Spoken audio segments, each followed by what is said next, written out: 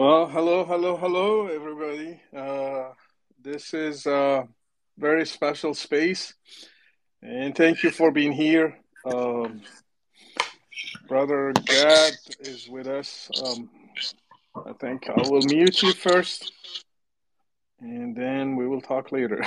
I want to invite, I want to greet everybody, and I'm honored to have our guest here, Professor Gad Saad.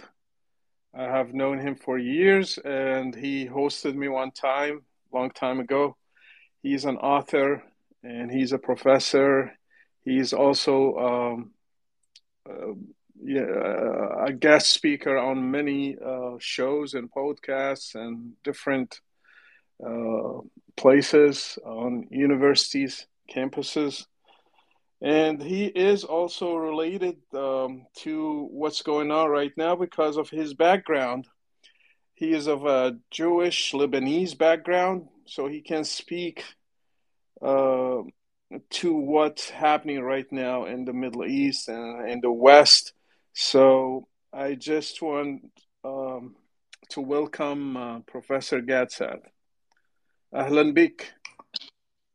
أهلا كيف صحتك شكرا. You still know Arabic, huh? Of course I remember Arabic. I speak Arabic at home. Oh, that's beautiful. I'm honored to have you here with us, and thank you for accepting the invitation. It's an honor for me. Thank you so much for having me. Appreciate it. It's been too long since we last spoke to each other, so I'll need to invite you back on the show soon. Yes, I would love to. So let's start. It's uh, it's crazy what's going on, and I just want probably many people do not know your story. I want you to share a little bit of your background and how you left Lebanon and being a Jew, Lebanese. How did it go for you, and why you left Lebanon? Right. Well, hello to everybody who's here. Thank you for joining us. I was born in Lebanon, grew up in Lebanon, so of course, Arabic is my mother tongue. We were part of the last remaining very small group of Jews that had stayed in Lebanon. Most of my extended family had left before the start of the Lebanese Civil War, which started in 1975, but we doggedly refused to leave. We thought that, we're Lebanese, we're going to stay. But then unfortunately, the Lebanese Civil War began, it became impossible to be Jewish in Lebanon. And so we left the first year of the war. My parents returned to Lebanon on a few occasions after we had emigrated to Canada. On one of their return trips in 1980, they were kidnapped by Fatah, one of the PLO militia groups, and some really bad things happened. But then luckily they weren't executed. So once they left in 1980, no one in my family's gone back. How was it generally growing up in Lebanon? Well, anti-Semitism, as you know, Brother Rashid, is something that is the renewable energy source in the Middle East. So even in the context of, quote, progressive and tolerant Lebanon, there was always anti-Semitism and Jew hatred. Now, that doesn't mean that you couldn't go about your daily life, but you knew that, any day things can go badly. So I'll just share maybe a couple of stories if I can, and then I'll Yeah, get back to you. So sure. when I was 5 years old in Lebanon, Gamal Abdel Nasser, who was the president of Egypt at the time, a pan-Arabist, had just passed away. And as often happens in the Middle East, people take to the street, they start lamenting, screaming, and shouting. And as I was sitting on the balcony of our house, there was this huge procession of protesters coming down the street, and all I could hear was "Death to Jews! Death to Jews!" And then my mother comes and kind of takes me inside, says, "Come inside. It's too dangerous." And I remember that was the first time where I kind of wondered, why are they screaming "Death to Jews"? What does the death of the Egyptian president have to do with us? Why do they want to kill us? The Mm. second quick story was I was about 8 or 9 years old, and the teacher asked every student in the class to get up and say what do they want to be when they grow up. So somebody gets up, I want to be a doctor, I want to be a policeman, I want to be a soccer player. And then one of the kids, who was a friend of mine, I played soccer with him, got up and said, when I grow up, I want to be a Jew killer. And everybody laughed and clapped. So that's story number two. And Wow. story number three, when we left Lebanon, the day that we left Lebanon, when we got into the plane heading towards Montreal through Copenhagen, as we cleared the airspace of Lebanon, the pilot said, "We are now outside of Lebanese airspace." So my mother put a pendant around my neck, with a like Star of David high, like a sign of life, like a Jewish sign. And she said, "Now you can wear this, be proud, and not hide your identity." So even when people think of so-called the Paris of the Middle East and progressive Lebanon, there was always Jew hatred everywhere. Wow, that's really very moving stories, and I don't know, I don't know how you still feel as events are happening right now, and probably bring some memories. I just let me. I think muting the mic will help because there's an echo in the background. So I want to move to what's happening right now because, as you see, there is a rise of anti-Semitism everywhere in campuses, in the streets. Just last night, somebody died in LA. A man named Paul Kessler. He's a Jew, and he was hit on his head, and he died. And there are many incidents. Somebody died. I think a lady in Michigan, another person in Paris. So it's in Europe, in America, everywhere. I saw protests in Australia, in Sydney, and they are shouting "Gas the Jews." So how do you feel as this rise of anti-Semitism around us right now related to the war in the Middle East? Thanks for that question. Well, it's in a sense, it's even. I mean, I don't want to say it's scarier than growing up in Lebanon. The difference is that the amount of Jew hatred that I'm exposed to because of social media makes it seem as though it's in every corner of every millimeter, right? Because, Yeah, when you're growing up in Lebanon in the 1970s, yes, of course, there's Jew hatred everywhere, but I can't go on Twitter and have, 75,000 messages of incredible Jew hatred. And so it's uniquely challenging in today's environment where the spread of the hate can happen so quickly and so forcefully. It's like a tsunami of hate. The other thing mm, I would say that's unique to the current situation that maybe was different in growing up in the Middle East. When I was growing up in the Middle East, the source of the hate, is coming from the dynamics of the Middle East, largely from Islamic sources, but of course also, some Christian Lebanese were very anti-Semitic. Whereas now you have completely different groups that are united in their commitment to Jew hatred. So you've got, of course, the Islamic mm, forces.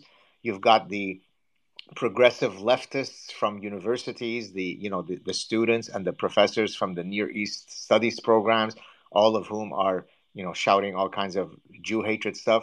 And then you've got the super ultra right wing guys, the neo Nazis and the white nationalists that are also yeah. coming at me with their hatred. So everywhere I turn, there's someone from a different camp, but they are equally committed to hating the Jew. How do you explain it? Why it's rising right now, and it's everywhere, as you said. And what does it have to do with the war between Israel and Hamas? Right. Well, all that's happened is that we've created the environment that condones the Jew hatred. So I don't think it's something that's somehow magically came about starting October 7th, but there is a match that you light, and that match then ignites something that already was there and dormant, right? So, for example, Yeah. I mean, now it's kind of difficult for me to have conversations in Arabic with people who don't know who, like many people know who I am, so they won't tell me what they think of the Jew. But growing up, even in Montreal, when I would be meeting with, people who spoke Arabic but didn't know that I was Jewish, the kind of insanity that I would hear about the Jew. I mean, if you say, "Hello, how are you?" Kill the Jew. It's sunny outside, kill the Jew. It's raining outside, kill the Jew. Right? So I don't think that the Jew hatred is something that is unique to today. What's regrettable is that in the West, it is now no longer necessary to hide that hatred, right? So, for example, if you think about hatreds that people might have towards black people, well, the society has sufficiently evolved that you won't be welcomed in polite society if you say the N word, right? People expect you to not be Yeah. that way.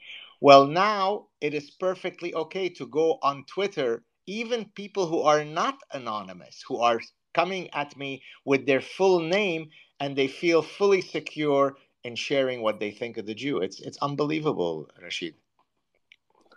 Yeah.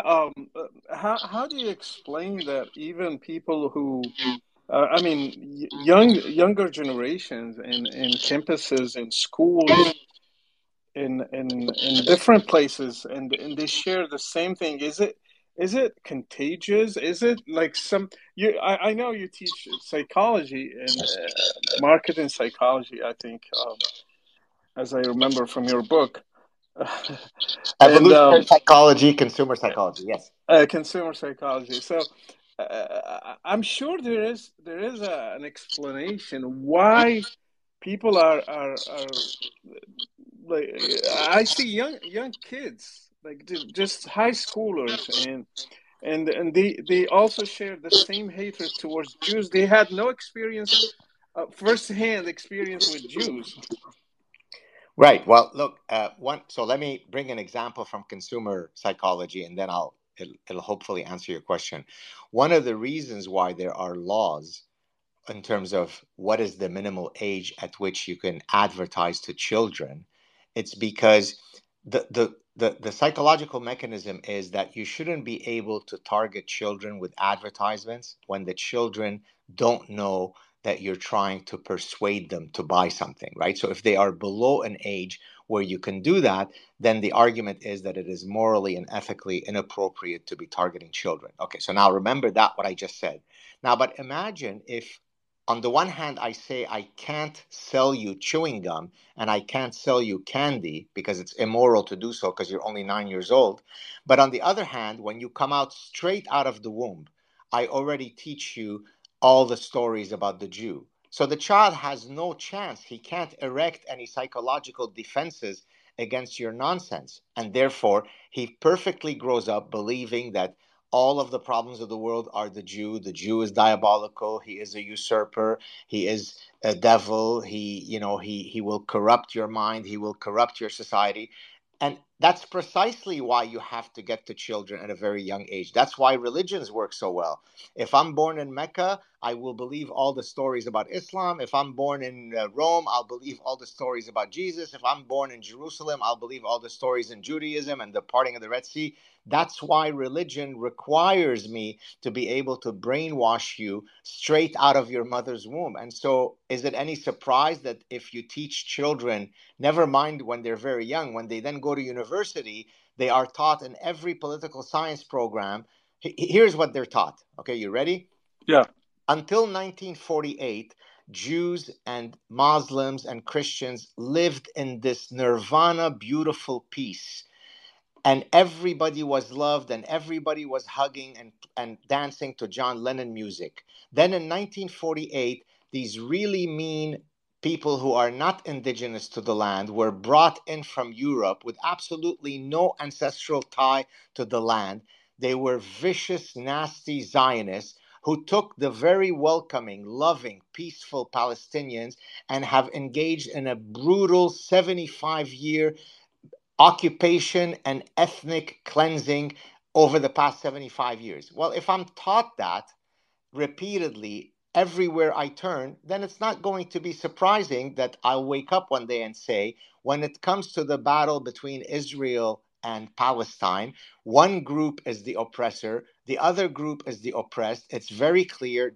The Israeli Defense Forces are maniacal killers. The Palestinians are absolutely nobly peaceful. Even when they kill 1,400 people and they rape them and they decapitate them, they only did it because of the brutal occupation. So the Palestinian doesn't have personal agency. Anything that he does is because the devilish Jew did this to him. And I'm taught that since I'm 2 years old. So it's not surprising that I would then hate the Israelis and the Jews. Interesting. It just very interesting. Do you think? Okay, I grew up. Let me say it this way: I grew up as a Muslim. I was consuming hatred towards Jews, even though I never met one day at that age. But the stories and seeing the news every day about Palestinians being uh, subject to aggression from the Jews. It just gave me more reasons to hate Jews and to wish if they were wiped out of the face of earth. And even when I went to the mosque, we cried. Actually, sometimes we cried. We did it genuinely. It's not really fake. We cried that God should just help our brothers and sisters in Palestine and wipe out the Jews and kill them and get rid of them. We cursed them. We did everything that we could. Uh, Let me ask you this: do you think religion, in particular Islam, helped this hatred to be shared among many nations like Pakistan, Afghanistan, all the countries that had no direct involvement with Israel or with the Jews? Do I have to put the microphone on to speak, or can I speak even when it's off? How does that work? Can you hear me? I just you need to put it on when I mute you because sometimes there is an echo just for Okay. technical reasons. But you've heard me all the other times I spoke. I wasn't speaking Of in. course, yeah, yeah, Okay. yeah, yeah. Okay. It is absolutely within the doctrines of Islam, right? It doesn't come out of magic. It doesn't come out of the water that you're drinking, right? There's an endless number of Jew hatred. I mean, as you certainly know this, Rashid, but maybe some of our listeners don't. There are two periods with Muhammad. There's the Meccan period and the Medinan period. In the Meccan period, things are a bit more gentle and peaceful. But in the Meccan period, you don't get a lot of adherents that join. Then he moves to Medina, and then the message becomes unbelievably less tolerant, and certainly so to the Jews. And at that point, of course, the religion grows, exponentially.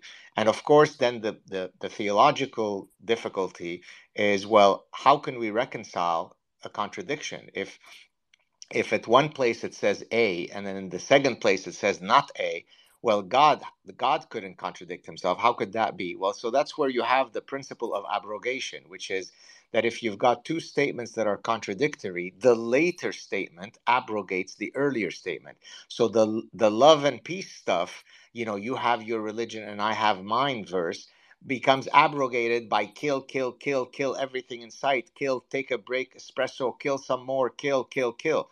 And so, of course, it is in the Islamic sources. You just have to read the Quran, have to read the Hadith, you have to read the Sirah, the biography of Muhammad, and you come to your own judgment. Now, a lot of times, people confuse what's in the doctrine with individual Muslims. Of course, most Muslims don't go around killing people. I don't. Of course, I don't need to be lectured about most Muslims being nice. I have probably more Muslim friends than most people will ever meet in their lives.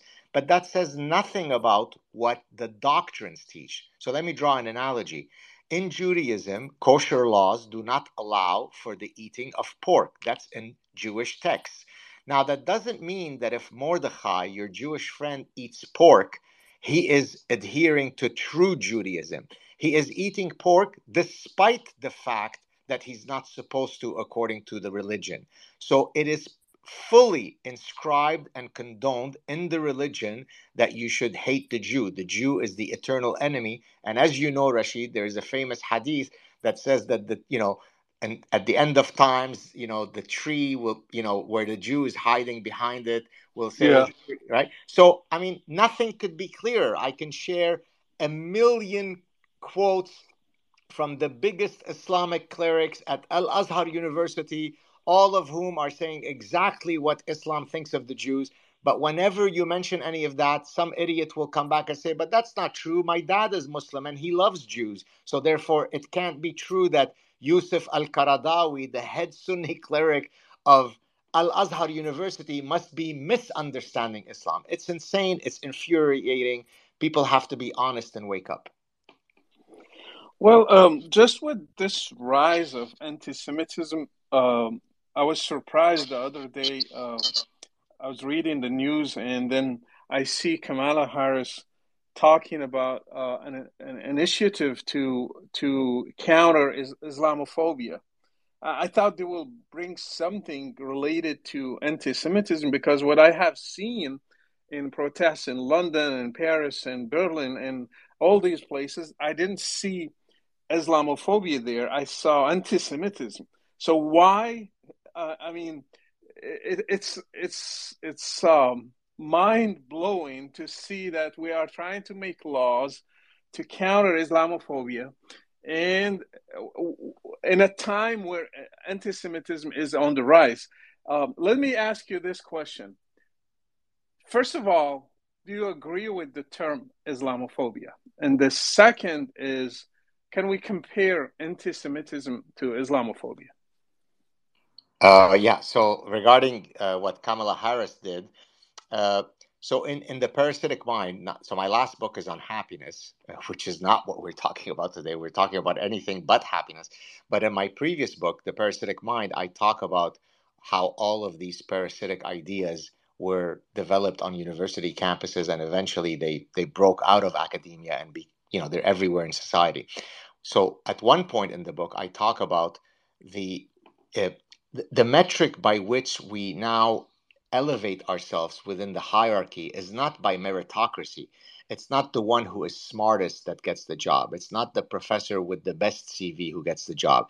It's the person who has the highest score in victimology poker. Victimology is the means by which we adjudicate our competitive mechanisms, which of course is a terrible idea. So now let's bring it back to Islamophobia and Jew hatred. So Kamala Harris, given that she is trained in all of this, postmodernism and Marxist nonsense, oppressor oppressed, it, the narrative can't be that the mean, nasty Jew is the oppressed one. It has to be that Islam is the one that is the victim, right? And therefore, even when you call out a press conference to talk about supposed Jew hatred. Well, if you say that there is Jew hatred, then you might actually admit that Jews might be the victims in this case. We can't have that. So, therefore, we always have to supersede the victimology story of the Jew hatred by a quote, bigger bigotry, which is the unicorn Islamophobia. And I say unicorn because, exactly to your point, there aren't many cases of people going around in the West causing problems to Muslims, but there's an endless number of cases where the exact opposite is happening. I'll tell you another incredible story very, very quickly about the desire to see Islamophobia even when it doesn't exist. You ready? This is an incredible story. So, at Queen's University, which is a very well known university in Canada, in Ontario, in Kingston, Ontario, there was a student who decided that she wanted to demonstrate that Canadian society is unbelievably Islamophobic. I mean, it's just dangerous to be a Muslim in Canada. So what she did, she doesn't wear a hijab, so she wore a hijab, and she wanted to then do a report for in one of her courses, to show to document the amount of Islamophobia. Well, at the end of, I think she wore it, I can't remember the exact number, for maybe 18 days, she found out that people were incredibly kind, polite, sweet, and tolerant to her. So, do you think she revised her opinion and said, "Oh my God, I started off thinking that Canada was going to be Islamophobic, but now I've been proven wrong," as any serious, honest person would do? No, Rashid, you ready? She said that the fact that people were so nice to her was proof that they were overcompensating for her latent Islamophobia. In other words, because I have such hatred inside of me, I have to compensate for that. I will now be super nice to her. So even when you are very kind to the woman wearing the hijab, it turns out to be a manifestation of Islamophobia. So it's a hopeless case then. No matter what you do, you are accused of Islamophobia. Exactly right. So I'll give you another example. So I have a whole section in the parasitic mind which I call "All Roads Lead to Bigotry." Right. So let's give a few other examples that don't relate to Islamophobia. If you say, "I am uniquely attracted to overweight women," well, you're a bigot, Rashid, because you are fetishizing my fat body. So you're a bigot, you're objectifying me. If, on the other hand, you say, "I am uniquely unattracted to fat women," well, you're a fattest pig. So if I am uniquely attracted to fat women, I'm a pig. And if I'm uniquely unattracted to fat women, I'm a pig. All roads lead to me being a pig. So what's the solution in this case? What should we do? Well, my small part to the solution is to exactly accept the invitation to come on your spaces and on Joe Rogan and write best-selling books, because the only way you can counter bad ideas is to hopefully offer people better ideas, to offer people critical thinking abilities. But that's Yeah. why, by the way, I've recently been very, very somber and very pessimistic. You might have noticed that some of the tone of my tweets recently has been a lot darker. Usually I'm happy and playful and I joke around. And the reason why I'm feeling very pessimistic is because, the first step to recognizing a problem, as the saying goes, is to recognize that you have a problem. If you want to solve your alcoholism, you better first admit that you're alcoholic. So imagine when the West not only doesn't admit to having a problem, it doubles down on all of its policies that led to its problem. So it's a hopeless case, I'm afraid. Okay, let me ask you another question related to the rise of anti-Semitism. Um, yeah, I'm trying to mute your mic. uh, the narrative that we talked about from the beginning. I'm going to give some. I know that Dr. Gad doesn't have a lot of time, but we have 1 hour. I think we will finish in half an hour. I will give some people a chance to ask some questions, a few of them, and but let me first finish the questions that I have for him, and then we can take it from there. So the question I have for you, the narrative, the pro-Palestinian narrative, the pro-Arab Islamic narrative, however you want to call it, is the dominant narrative now on social media. Why Jews fail to put their own narrative and make people listen to them and hear their side of the story and understand where they came from. Why the relevant dominant narrative is the pro-Arab Islamic Palestinian narrative. Thank you. Look, there are several reasons for it, but the most fundamental and obvious one is that it's a question of numbers, right? Never mind all of the Westerners who have been parasitized by the false narrative. If you just look at how many Muslims are there on earth and how many Jews are there, there are 15 million Jews. There are, 1.7, 1.8, 2 billion, depending on the count, Muslims. About one fourth of humanity is Muslim. There are 15 million Jews. So if we both stand up from the top of the mountain and scream each of our positions, whose voice is going to be heard louder, right? Now, I can try to combat your louder voice by hopefully offering you a correct narrative, by offering you, a set of information that hopefully will convince you. But my voice is drowned by the endless number of voices, whether they're bots or they're trolls or they're organized, troll farm. I mean, every time I post something, even if it has nothing to do with Islam, if I say, I love my children, you're a piece of shit Jew, you should be killed. Don't you know that Gaza has children that are dying? You're posting that you love your children when Gazan children have died. So it's just a question of numbers and who has the larger amplification of their voice. So that's why I talk about at various points about demography is destiny, right?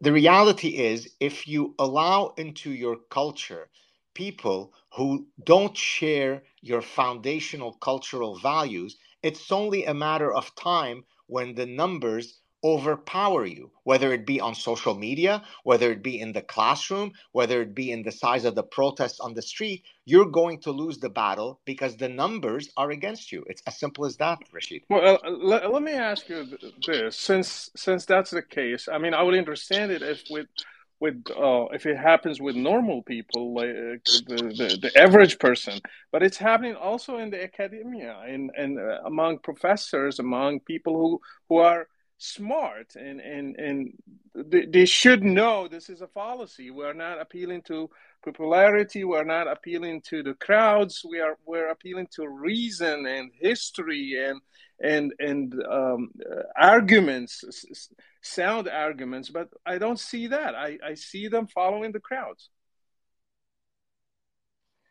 So I'm here as a professor of 30 years who's reached quite a if I may say a distinguished level in academia. I'm here to tell you with all humility that some of the absolute most degenerate and dumbest people are professors, right? So the fact that you have a PhD in chemistry or in women's studies does not in any way imply that you're necessarily smarter than the average truck driver. Okay, as a matter of fact, every single one of the parasitic ideas that I talk about in the parasitic mind was originally spawned on a university campus, right? And so, to paraphrase George Orwell, it takes intellectuals to come up with some of the dumbest ideas. So it doesn't surprise me that the academics are falling prey to the false narrative, right? I mean, and and by the way, I didn't make myself a lot of friends in academia by saying that most of my colleagues are complete imbeciles, but that's the reality, right? Uh, Now, there are several reasons for that. One of the reasons is because most academics exist in a rarefied intellectual world where their ideas are perfectly decoupled from real consequences, right? So they can pontificate all sorts of nonsense without ever having the autocorrective mechanism of reality slapping them in their face, right? So, but now to show you the extent to which people can be parasitized, right? Never mind Israel versus Palestine. A gynecologist is someone who specializes in female anatomy in medicine, right? An obstetrician is someone who specializes in the reproductive medicine of biological females. Would it surprise you to hear that I've had heated arguments with gynecologists where I said, are you insane? Are you really saying that men can menstruate? Are you really saying that men can bear children? And gynecologists said, yes, they can. That's precisely why I said that it's a parasitic framework, right? Because let me explain to your audience why I use the neuroparasitic framework. So, if you take, for example, the wood cricket hates water. It doesn't want to swim in water. But when its brain is parasitized by a neuroparasite called a hairworm, the hairworm needs the cricket to jump in water and kill itself because the hairworm could only complete its reproductive cycle in water. And therefore, to the detriment of the cricket, it is willing to commit suicide in order to suit the interests of its parasite. That's exactly what happens to all of those academics. They're fully, completely ideologically parasitized. And that's why we have groups like Queers for Palestine. What do you think happens to queer people in Gaza? But that's the world we live in, Rashid. My son said it sounds like chicken for KFC. Exactly. So, so anyway, I just want to say something about the situation. I mean, what's happening now in the Middle East and the war. What's your take on the war? How do you see it as a Jew? Give me your angle. Uh, I really do understand when, endless people who are innocent are ultimately ending up being, you know, innocent collateral. And so I get that, right? I mean, the 4-year-old Palestinian kid who ends up being killed because Israel has to bomb some Hamas installation that's hiding behind a mosque or a hospital. That kid, I mourn for them because I actually am I'm driven by a universal moral calculus. My pain doesn't only apply to seeing a Jewish kid killed. As a matter of fact, I often tell the story of the famous, maybe some of your viewers have watched this, and I watched it and I was traumatized by it. There's a famous clip of about 1,500 young Muslim men in a lineup being lined up at the border of the Euphrates River, one by one, as ISIS is putting a bullet in their head. Right now, I saw that clip and I was absolutely haunted by it for probably a week, and I was angry and I was filled with rage. I didn't care that those 1,500 men were Muslim. I didn't say, "Oh, who cares? They're young Muslim men. So what if they die?" I was angry because my moral calculus doesn't only apply to someone who is of my tribe or of my religion. So I get the fact that when Israel goes in now and starts bombing these places, an incredible number of innocent people are going to lose their lives and they can never be returned, and it's a gargantuan tragedy. So I get that. But what's the alternative, right? What else can you do? Can you sit around and say, hey, you can take a shot at raping and decapitating 1,400 people, and given that you exist in an environment that is very populated and you hide behind innocent people, we're not going to retaliate, or we're only going to go in and only identify singularly only the Hamas killers and no one else? So you really are stuck in a between a rock and a hard place. And so I understand the anger that people feel at seeing the size of the brutal rebuttal, but I also understand that Israel was forced into this position, right? I mean, on October 6th, Israel didn't do anything. Nothing would have happened. We could have spent another 100 years and no one would have ever been killed. So, this is when I talk about the amnesia of causality. Somehow, people who go on the street and say, look at how evil the Israelis are, they forget what started this thing, right? If October 7th doesn't happen, none of this happens. And so, yes, I mourn the loss of any innocent, but I understand why they're doing it.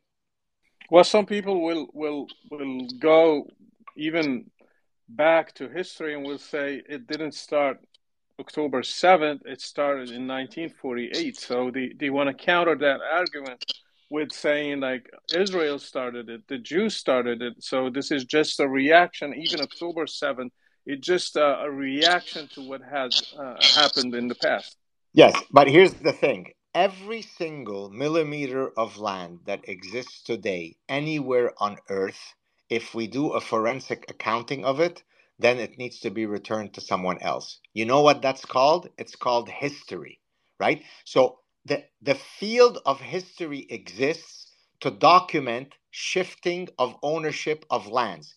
Every single land, right? So, as a matter of fact, in the parasitic mind, I say that Saudi Arabia needs to give back to the Arabian Jews the land because they were exterminated when Muhammad came in. Khaybar, Khaybar, ya Yahud, right? So, so that makes no sense, right? My own house in Beirut was stolen by Palestinians.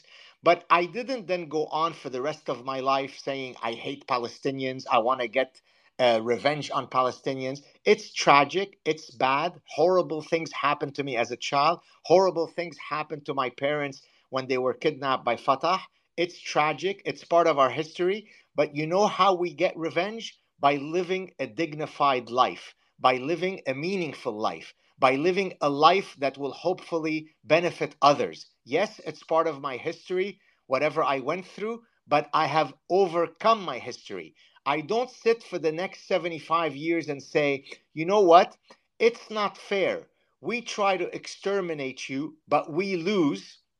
Therefore, boo hoo hoo, the clock has to go back in history until when I say it goes back. If we play that game, well, the Jews were there way before Palestinians ever existed anywhere, way before Islam ever existed anywhere. But that's not how you adjudicate historical realities. You deal with it, you move on, and you build a better future. I did it, my family did it. It's time for the Palestinians to do it as well.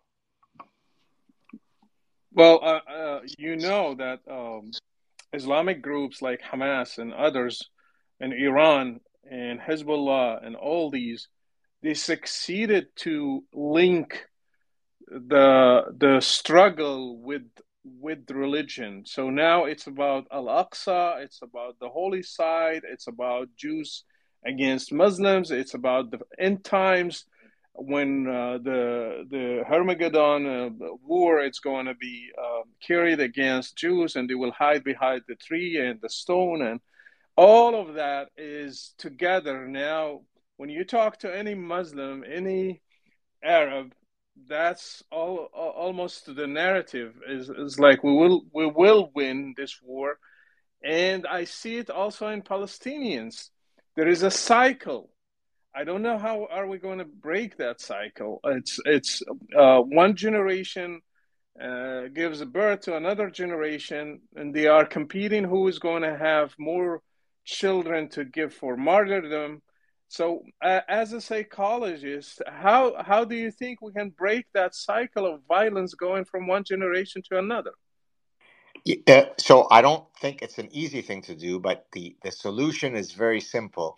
Your definition of who you are cannot be defined contra the hatred of another group, right? So, for example, if I say I am a Lionel Messi fan and I want to belong to the Lionel Messi club, so everybody who comes to this club shares a common love and admiration for Lionel Messi. And okay, in this case, it's great. What if we create another group called it's the Jew Hatred Club?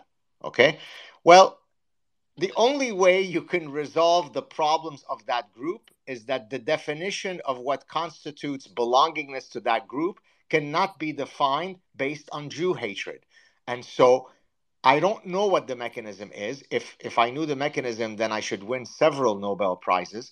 But it has to be that Islamic society rejects that narrative.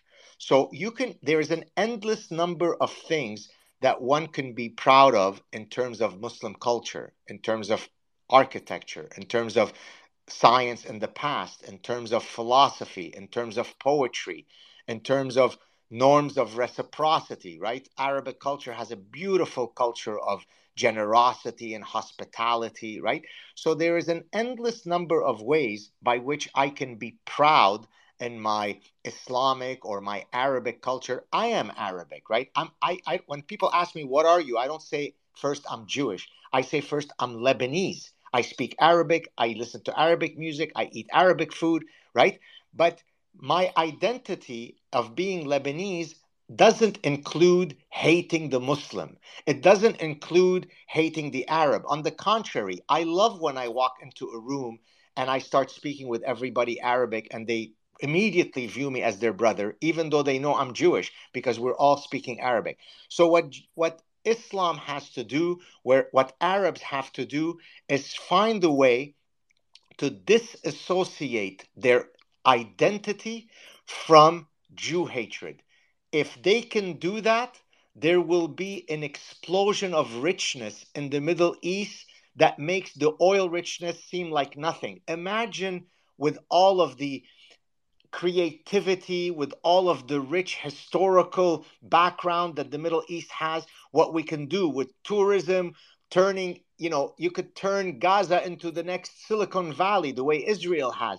So there is such human capital there, but it's always crushed by this hatred towards the Jew. Get rid of that, and it's going to be an unbelievable place to live. I want to ask another question about immigration. Do you think immigration to the West um, helped the spread of Jewish hatred, brought the problems of the Middle East to the West? I'm sure long time ago, probably it was safer to be in North America than to be in the Middle East, but now I think it's changing. You can be probably safer in United Arab Emirates than in Montreal in Canada. So do you think things are shifting, are moving because of immigration? I mean, 100,000%. I've been screaming this for 25 years. Okay, so let me draw an analogy. Okay, when every day when you make certain decisions, if you want to lose weight, so I can exercise a bit more, I could eat healthier, and at the end of the day, I'm going to weigh myself with a very, very delicate weight scale that can really measure how much my weight has changed down to 3 decimal points. Only one of three things can happen every day, Rashid. And I'm going to link it to your immigration in a second. I'm drawing an analogy. At the end of every day, I could either have put on weight, my weight could have exactly stayed the same, or I could have lost weight. There is no other possibility. There's only three possible events when it comes to the trajectory of my weight. Okay, now let's apply that to your immigration question. If I let in 1 million people into my country, and those million people come from societies where, based on non-partisan surveys, non-partisan data collection, those societies have, you ready? You're all sitting down. They have 95 to 99% Jew hatred. So again, let me explain what that means for someone who doesn't understand what I'm saying. 10% Jew hatred would be, I sampled 1,000 people and 10% of those had negative views of the Jews. You're getting 95 to 99% horrifying views of the Jew when you sample people from those societies. So now, if I let in 1 million people into Canada, now let's apply the 3 states of the world model. Do you need to be a fancy professor to know whether it's going to lead to increased Jew hatred, no change in Jew hatred, or decreased Jew hatred? So now Justin Trudeau says, hey, Syrian war, let's let in 50,000 Syrians. I say, uh-oh. Okay, now let's let in 70,000 this. I say, uh-oh. Well, guess what? By the way, I don't need to be lectured about the importance of immigration. I am an immigrant to Canada. But when I came to Canada, I didn't come with values that were perfectly antithetical to the Canadian values. I said, thank God Canada's let me in, and let me now work hard to be an honorable citizen in Canada so that Canada can be proud and happy that they let me in. I didn't come in and the first thing I said is death to Jews, let's kill homosexuals, let's do this, right? Now, of course, it doesn't mean that every single person from those societies is a bad person, but we are a product of our culture. We are a product of our socialization. We are a culture of what our parents teach us, and our imam and our rabbi and our priest. So it's not surprising that if you let in people that are coming from societies that are defined endemically by their Jew hatred, that after 20, 30, 40 years of open border policies, you're going to have problems with Jews in those societies. We've seen it in Sweden. We've seen it in Denmark. We've seen it in France. We've seen it in England. We're seeing it in Canada. I'll tell you a very, very quick story. Earlier, I said the story about my mother putting the pendant around my neck with the Star of David when we left Lebanese airspace. I've mentioned this story now a few times on several shows because it only happened in the last 2 weeks. My wife and son came to pick me up at a cafe where I was working on my laptop. My son had just gone to play a soccer match in the east end of the city. And when we walked into the car, he said, Daddy, if you were where I just played soccer and you were wearing a Star of David, you'd be dead. He didn't say this in Yemen. He didn't say this in Cairo. He didn't say this in Raqqa, Syria, under ISIS. He said it in Montreal, Canada. So, no, it's not at all surprising that if you let in people that define themselves via their Jew hatred, that you're going to have increased Jew hatred in these societies. It's as clear as ABC. What puzzles me, I did a book in Arabic, but I didn't translate it into English, about Islam being a tribal religion because it was born as in a tribal environment background. So everything is about the tribe. If you leave the tribe, you get killed. If the customs of the tribe are holy, everything is about the tribe. Now, the Ummah, the nation of Islam, wherever it is, doesn't recognize nationalism.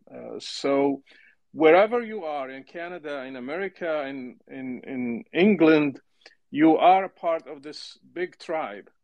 And I see people protesting against Israel while, for example, in LA, and Americans are kidnapped by Hamas, the same people they are defending. And Americans got killed by Hamas, but they are not defending their American citizens, they are defending the aggressor. The same thing applies to Canada, the same thing applies to France. Those people, they got the citizenship, they gave an oath to be loyal to that country and to honor its citizenship, but in the same time I see they are doing the opposite. They just took advantage of that citizenship, but they are loyal to their tribe. What do you think about that? Well, you're exactly spot on. You're exactly right. That's why the Ummah is such an important concept in Islam. It doesn't matter if I'm Canadian, Palestinian, or I'm Canadian, Yemeni. Ultimately, my top allegiance is to the Ummah, to the nation of Islam. You probably know this, Rashid, but I can't remember if it was in a intercepted FBI document. I don't remember the exact source, but the playbook of the Muslim Brotherhood and fellow Islamists has been a three-step process, to your point. Number one, they said that we will conquer the West through the womb of our women, right? Meaning by higher fertility. We will conquer the West through hijrah. Hijrah is, your open door immigration policy. And we will conquer the West by using your miserable freedoms against you. Well, that's exactly what's happening. I mean, if they tell you that openly, then maybe you should listen to them. Now, again, I hate to have to say, but of course, most Muslims are nice. And of course, I'm talking about an ideology, not people. Of course, that's true. But does Islam contain certain tenets that are deeply antithetical to the Western tradition? Only a fool or a diabolical liar would argue otherwise. I mean, here's an example which I discuss in the Parasitic Mind. Sharia law recognizes that the severity of a punishment of a crime depends on the identity of the perpetrator and on the victim. So if a Muslim man kills a Jewish man, that's not the same penalty if it's vice versa. It's codified. I could show you the entire quote, reliance of the traveler and so on, the kind of the codified Sharia law, right? Well, that's not consistent with American jurisprudence where just Lady Justice should be blind. So on endless number of key values, Islam is inconsistent with Western values. And so the West is going to have to decide. Yes, of course, freedom of religion is lovely. Freedom of conscience is lovely. But at what point do some of the elements in your religion infringe on my rights to exist? Should I be quiet and tolerate when at the mosque 200 meters from my house there is a prayer that says, oh God, why do you hate us so much? When can we get rid of the vermin Jews? I should tolerate that because that's your religion? I don't think so. Well, thank you. I just have a request. If you can give us more time so I can move to the speakers. I Please. think, I mean, I can stay probably for another 15 minutes if that's okay with you because I then have to okay, take care of kids. that's fine. That's very generous of you. Let me take Yehuda. Yehuda, Go ahead. Thanks so much. Gad has an accomplishment that he might not realize, and maybe if you message me offline, I think my cousins are related to you, but the accomplishment that he has is before Gad Saad became well known, every time a Lebanese Jew met someone and said, "What are you?" and they said, "I'm a Lebanese Jew," the person would say, "Which parent's Lebanese and which parent's Jewish?" And then Gad came along and fixed it for all of us. So thanks for that, Gad. That's the Thank Yeah. So I got the question. Okay. Go Yeah, ahead, so I Gad. was just saying, I guess you're learning how to use the mic. That's all. All right. So here's the thing for anti-Semitism. When it comes to Mizrahi or Levantine or Middle Eastern Jews, when you talk about the rise of anti-Semitism, I kind of want to circle back to that, Gad. It's one of the common refrains, and it's something that Eastern or Mediterranean Jews have a big problem with, and that is before the state of Israel, it was rainbows and butterflies, and you Jews loved us, and it was a great time, and we treated you great. And most Jews from Lebanon and Syria and Egypt and Morocco, not Morocco as much, but would say, like, what are you people talking about? Our existence was, we measure time by when the last time our grandfather was kidnapped by a local militia and ransomed off. Um, Now that you have the prominence and you can speak, a lot of Lebanese Jews look up to you. I'm not going to lie, God. How do you rebut? Like, how do you rebut this? Is this like, do people think you're lying? This is just, haki balash. Like, no one buys it. I'd love to hear your take on it because you've really been a voice to so many. I hate to say it, Lebanese Jews or Syrian Jews or whatever. Thanks, God. And if you could send me a message, I can't message you. I'd like to give you a last name, see if it's true about the relation. Thanks so much, God. Thank you for those questions and for your kind words. Look, the people who are unwilling to hear the truth, they're impenetrable, right? But if people are willing to, engage you honestly and at least hear what you have to say, then I would be very quick to say exactly what you mentioned, Yehuda, which is it was hardly rainbows and butterflies and candy, right? The the psychology. So here I'm going to introduce a term that Brother Rashid might know, but some of our listeners may not know. In Islamic doctrines, there's the concept of the dhimmi, right? The dhimmi is someone who Yeah. is tolerated in Islamic lands, right? So shut up, be quiet, be pretty, and wake up every morning thankful that we didn't yet rape your daughters and that we're tolerating your existence. As a matter of fact, of course, in the doctrines themselves, you pay a jizya, which is a protection tax.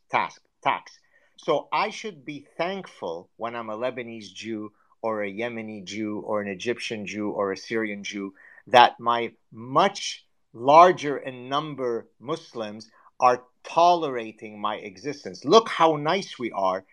You've had a chance to live till you're 30 and we haven't yet raped any of your daughters. So kiss my hand, pretty Jew boy.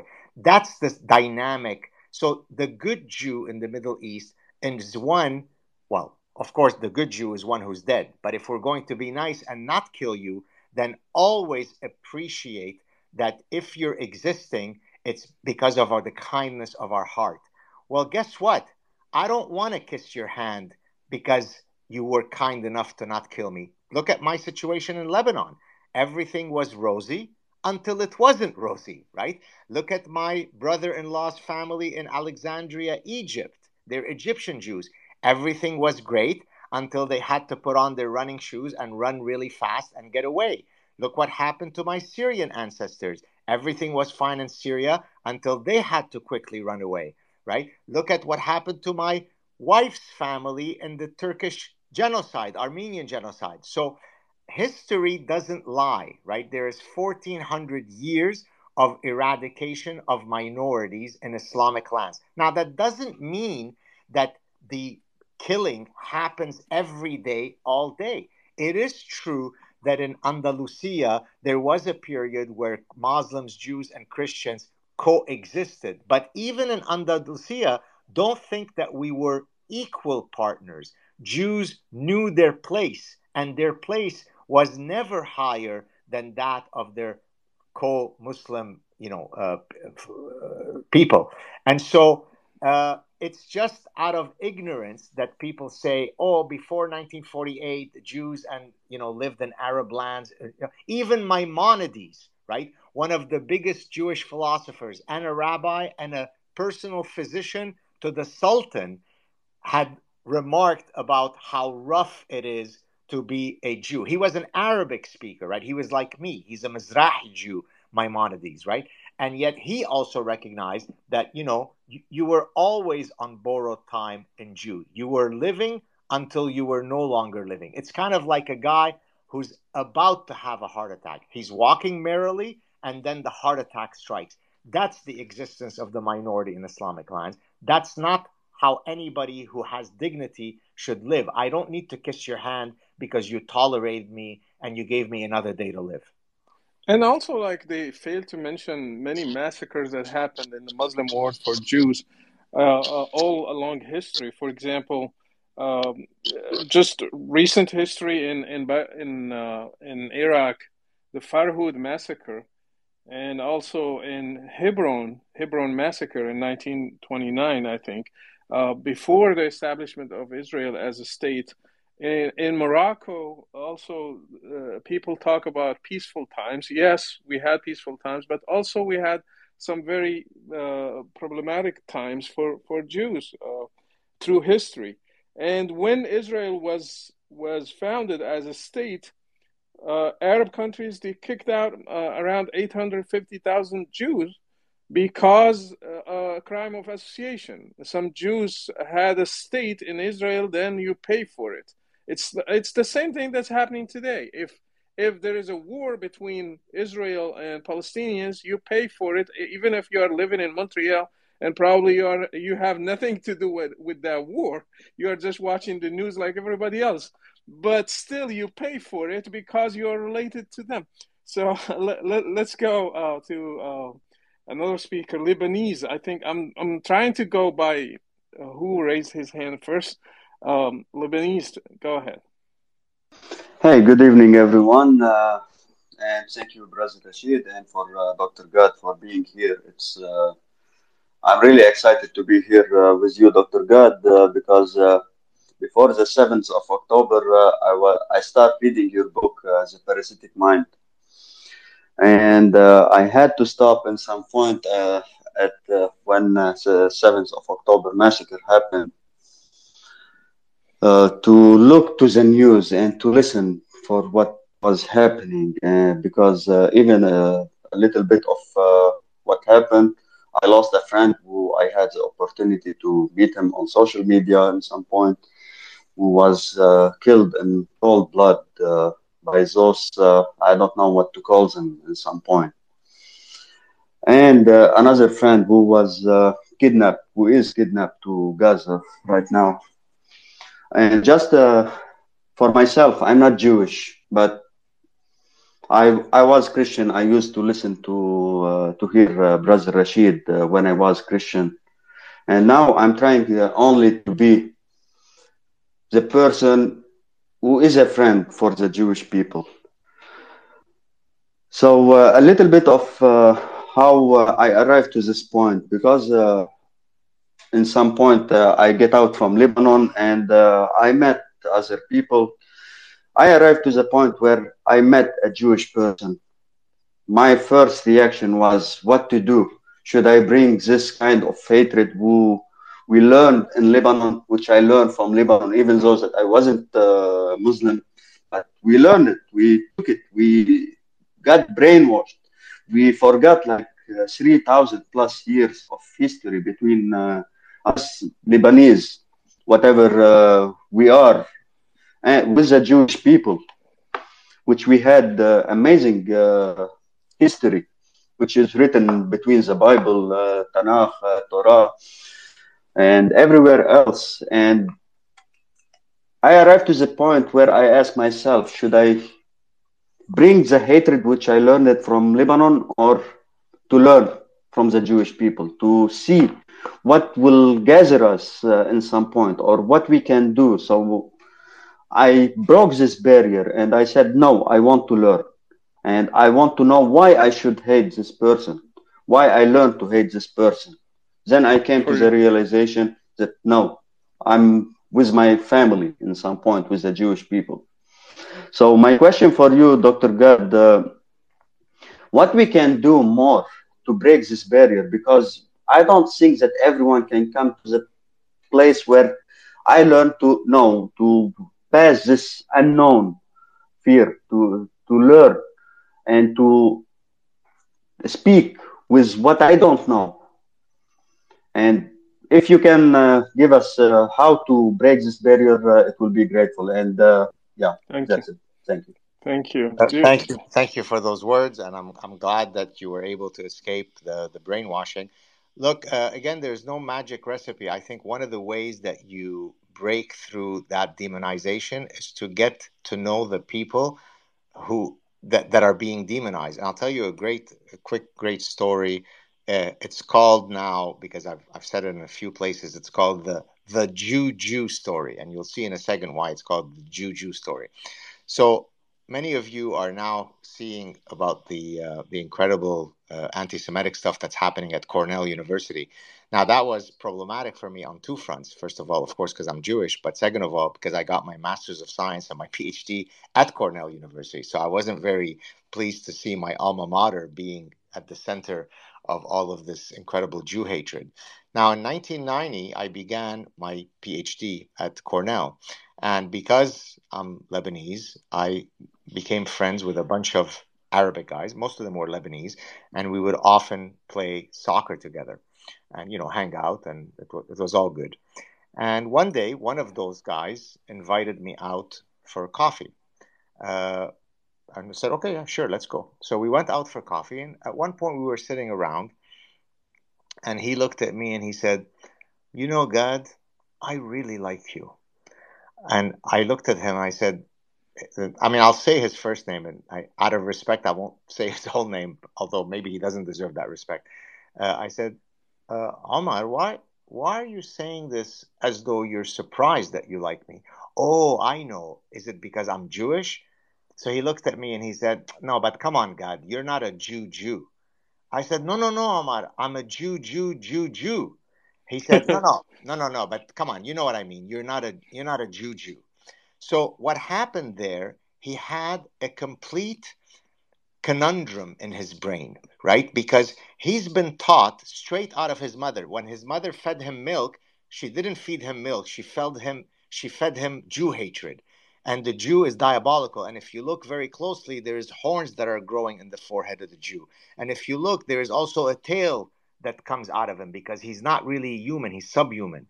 But then he meets a Jew who's actually Arabic. He meets a Jew who's super fun. He meets a Jew who's a better soccer player than all of them combined. They're all fighting between them to see which of those Arab guys is going to have the Jew on his team, because then his team would win. Now that violates all the stereotype of the weak, the diabolical, the scheming, the frugal, the manipulative Jew. So when he says, God, I like you, he's surprised. Now, the only way he can reconcile him liking me is by removing that I'm really a Jew. You're not a Jew, God, right? So, why do I tell that story? It's an incredibly powerful story, because ultimately, I don't know if I was successful in eradicating the hatred in his heart for the rest of his life, but for a moment, I was able to get through to him. I was able to show him that no, don't fall for the stereotype. There are nice Muslims and mean Muslims, nice Jews and mean Jews. So Yeah. the only recipe is for people to hang out together so that we can break these stupid stereotypes. You reminded me of a little story in Morocco. Uh, one time, I think in 2000, I don't know, it was a conflict like this, but not as big as this, between Palestinians and Israel. And then some people started insulting and attacking some Jews, remnants of Jews in Morocco. There are probably a few hundreds left. And because they are merchants next to each other. So a Muslim wanted to go apologize to his friend who's a Jew next to him at the store next to him.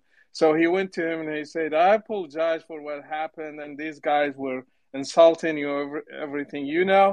We are the Jews, not you guys. So he tried to compliment him, but the way he said it, it's like still the word Jew is an insult. So he said, "We are the Jews, not you." Anyway, let's go to Kat. Go ahead, Kat. Hi, Dr. Gad. Thank you so much for taking the time. A fellow Canadian here. I'm just wondering, how do you think we can get through to the people that seem completely taken over by the parasitic ideas, who support the people marching in the streets, who chant the slogans of the death slogans in our Canadian streets? How can we reach the people that seem completely lost, and seem completely brainwashed, and seem completely what I call to be taken over by the IDS, the Israel derangement syndrome? What can we do as Canadians to fight that here on our homeland?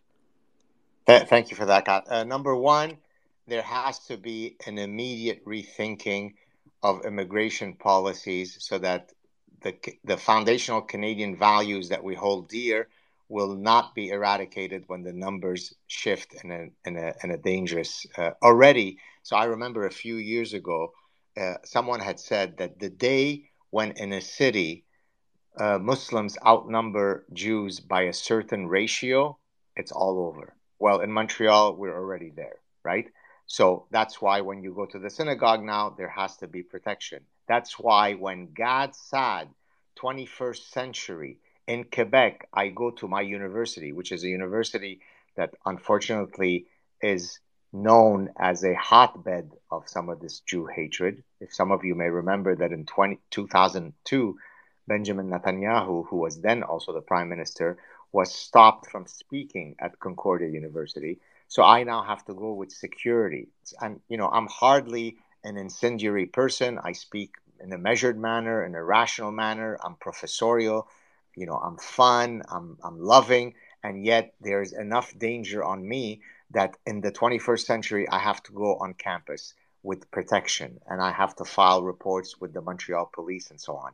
That's not a good sign. So, number one, immigration policy has to change so that you absolutely make sure that the numbers don't become so tilted that eventually in 50 years, 100 years, you will lose your society. There's 1,400 years of evidence to support that, and there's no reason to think that Canada or Sweden or France or anywhere won't fall by the wayside in the exact same way. By the way, the Islamization of a society doesn't always happen through force. In many cases, it is through force. But there are many, many strategies by which a society that started at day one with zero Islam, 100 years later becomes 100% Islam. How does that happen magically? Okay. So again, nothing could be clearer. In terms of what can you do on a day-to-day basis? Well, listen, we're all here in this spaces. Already that is showing that a bunch of us have decided that it is worth our time to sit down and have this conversation. So you have to take that instinct and apply it everywhere. When it comes time to voting, vote properly. When it comes time to seeing that your children are being brainwashed at school, involve yourself and contact the principal. So I'll give you an example. A few years ago, when my daughter was still in elementary school, I found out that the science teacher had a BLM avatar as part of her email. I contacted the principal. I didn't do, hi, I am Professor Gatsad, famous professor. I'm just a concerned parent. I said, look, I do happen to be a professor, and I make sure that when I'm in my classes, I never let any political ideology come into my class. When I am teaching about evolutionary psychology, I don't start talking about what I think about BLM or about Justin Trudeau. There is a place and time for everything. When I am a professor and I'm mandated to teach a certain course, that's all that I do. So therefore, I don't appreciate when your teacher is putting BLM on her avatar. And by the way, do you know what BLM stands for? And so I engaged her. Guess what? Within a day, that BLM avatar was gone. I could have easily said, well, who cares? It's just an avatar, right? So the reason why these ideas are able to proliferate is because there isn't enough of a counterforce that fights against them, because people, regrettably, are unbelievably cowardly. I've always said that we need to add us an eighth deadly sin to the seven already existing, and that's cowardice. Most people, if you go boo, they go hide in the closet, right? Well, you have to lose that reflex, because no war, whether it be a physical war or an ideological war, doesn't come with some costs. So the fact that I have to go into the university not knowing whether somebody's going to knife me or not, that is a cost that I say I'm willing to bear, because I want to protect your children and mine to have a better future. So just speak out, get engaged, activate your inner honey badger, and hopefully we can turn the tide. Thank you, Dr. Gad. I'll take Thank the you. last question from Miguel. Miguel, go ahead.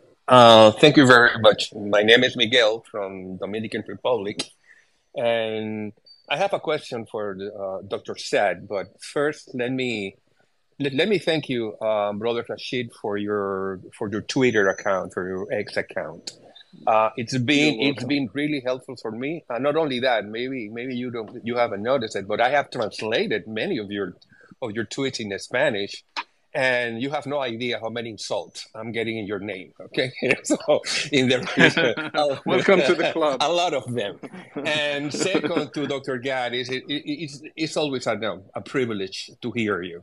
Let me structure my question because it's a little bit complicated. Do you believe that this anti-Semitism that we are seeing today is going to get worse and worse by the days, in the weeks and months ahead? I ask you this because even in Latin America, as you can see right now, countries like Colombia and Chile and Nicaragua and many others of them are cutting relationships with Israel because one way or another, free Palestine, Israel has to die. From the river to the sea, it's my song. It's getting irrevocable marriage, married to socialism, communism, and all of this. So I'm seeing that not only the anti-Semitism is becoming a force, but it's also becoming a political force for the left, for the radical left in Latin America. And my question is, I mean, this is going to get worse and worse. Even not only the anti-Semitism, it's also the anti-Christianism, because a lot of Christians like me and hundreds of thousands others are supporting the right to Israel to defend. So what do you see that this is going in the weeks and months to come? Thank you. Thank you very much for the question. Well, if you might have noticed, I put out several tweets, at least one of which went absolutely globally viral. I think 11, 12 million views a couple of weeks ago, where I was in a very somber mood, where I was, quite surprisingly dark, because I precisely recognize that which you're saying, Mr. Miguel, which is that things just don't look good, and they don't look good for several related reasons. So, and here, some of you may have heard me mention this analogy.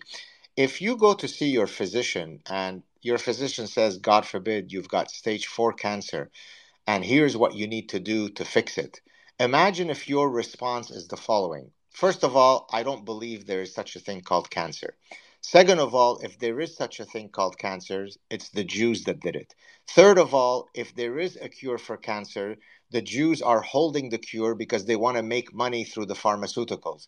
Fourth of all, I'm going to smoke 4 packs a day, and I'm going to inhale a bag of asbestos because I don't believe that there is such a link with cancer.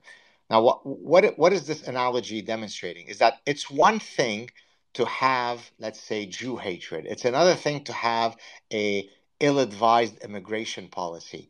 But it's a lot worse when you don't even recognize that there is those problems, and you double down on the mechanisms that led to those problems. So that's why I became very somber, because everywhere I look, by disposition, I'm a fighter. I'm someone who is very happy, very optimistic. I wake up every day. All right, let's make the world a better place. But then what happened since October 7th, everywhere I turned, I saw no exit. I didn't see any exit. I didn't see the exit from leaders speaking the right way. I didn't see an exit from academics speaking the right way. I didn't see an exit from seeing the presidents of universities speaking the right way. I didn't see an exit in seeing at least the protests on the street going in the right way. So everywhere I looked, I saw only worse. So to answer your question in a long-winded way, I expect things to get a lot worse. That's why when I often tweet, I sarcastically say, "Oh, don't worry.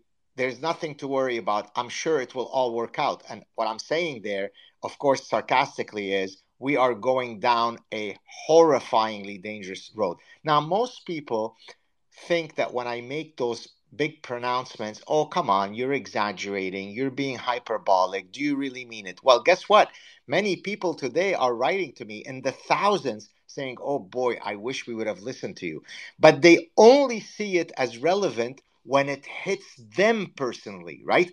When their daughter was threatened at Cornell, this is when I get the email, "Dear Dr. Saad, I should have listened to you." Because you don't have the imagination to be able to extrapolate what's coming down the road until it hits you. That's the problem. Whereas I sit from top of the mountain and I'm saying, "Hey guys, it doesn't take a fancy professor to know where this is going. If you're going to keep an immigration policy that allows millions of people who hate Jews, you're going to have increased Jew hatred. Does that mean that most people from those cultures are mean? Of course, it doesn't mean that. But it's a game of statistics. Life is managing statistical regularities. And so you play the game at your peril. So to conclude, Mr. Miguel, it's going to get a lot worse. Buckle up, fasten your seatbelt. Dr. Saad, I really appreciate your time. I can listen to you for hours, and I have a question though. I regret not asking it earlier. It's related to the underdog's sympathy, I would say. Do you think people sympathizing with Palestinians has to do with the underdog because Israel is a powerful state when it comes to weapons and army? Also, it's helped by the U.S. and Europeans. So it doesn't matter where the truth is. It just we stand with the underdog. How accurate is that? Well, there's definitely some accuracy to that because it comes from the ideology of Marxism, which views the world as oppressed and oppressor. In the context of Marxism, it's in the context of socioeconomic realities, right? There's the proletariat and there's the bourgeoisie. By definition, the bourgeoisie, to the extent that they are owners, that they own capital, they must be evil. They must have obtained this through some diabolical means, and therefore, Marxist revolution, let's go and kill all the bourgeoisie. And so the Marxist lens, hence the term cultural Marxism, views the entire dynamics of history through the binary lens of oppressed and oppressor. So, in the context of feminism, there is the poor, hapless women, and there is the evil patriarchy. Now, that's a very psychologically alluring view of the world because it simplifies things in a very clean way. There is good, there is bad, and it's very easy to see who's whom. So, in the context of Palestinian, most people, by the way, are cognitive misers.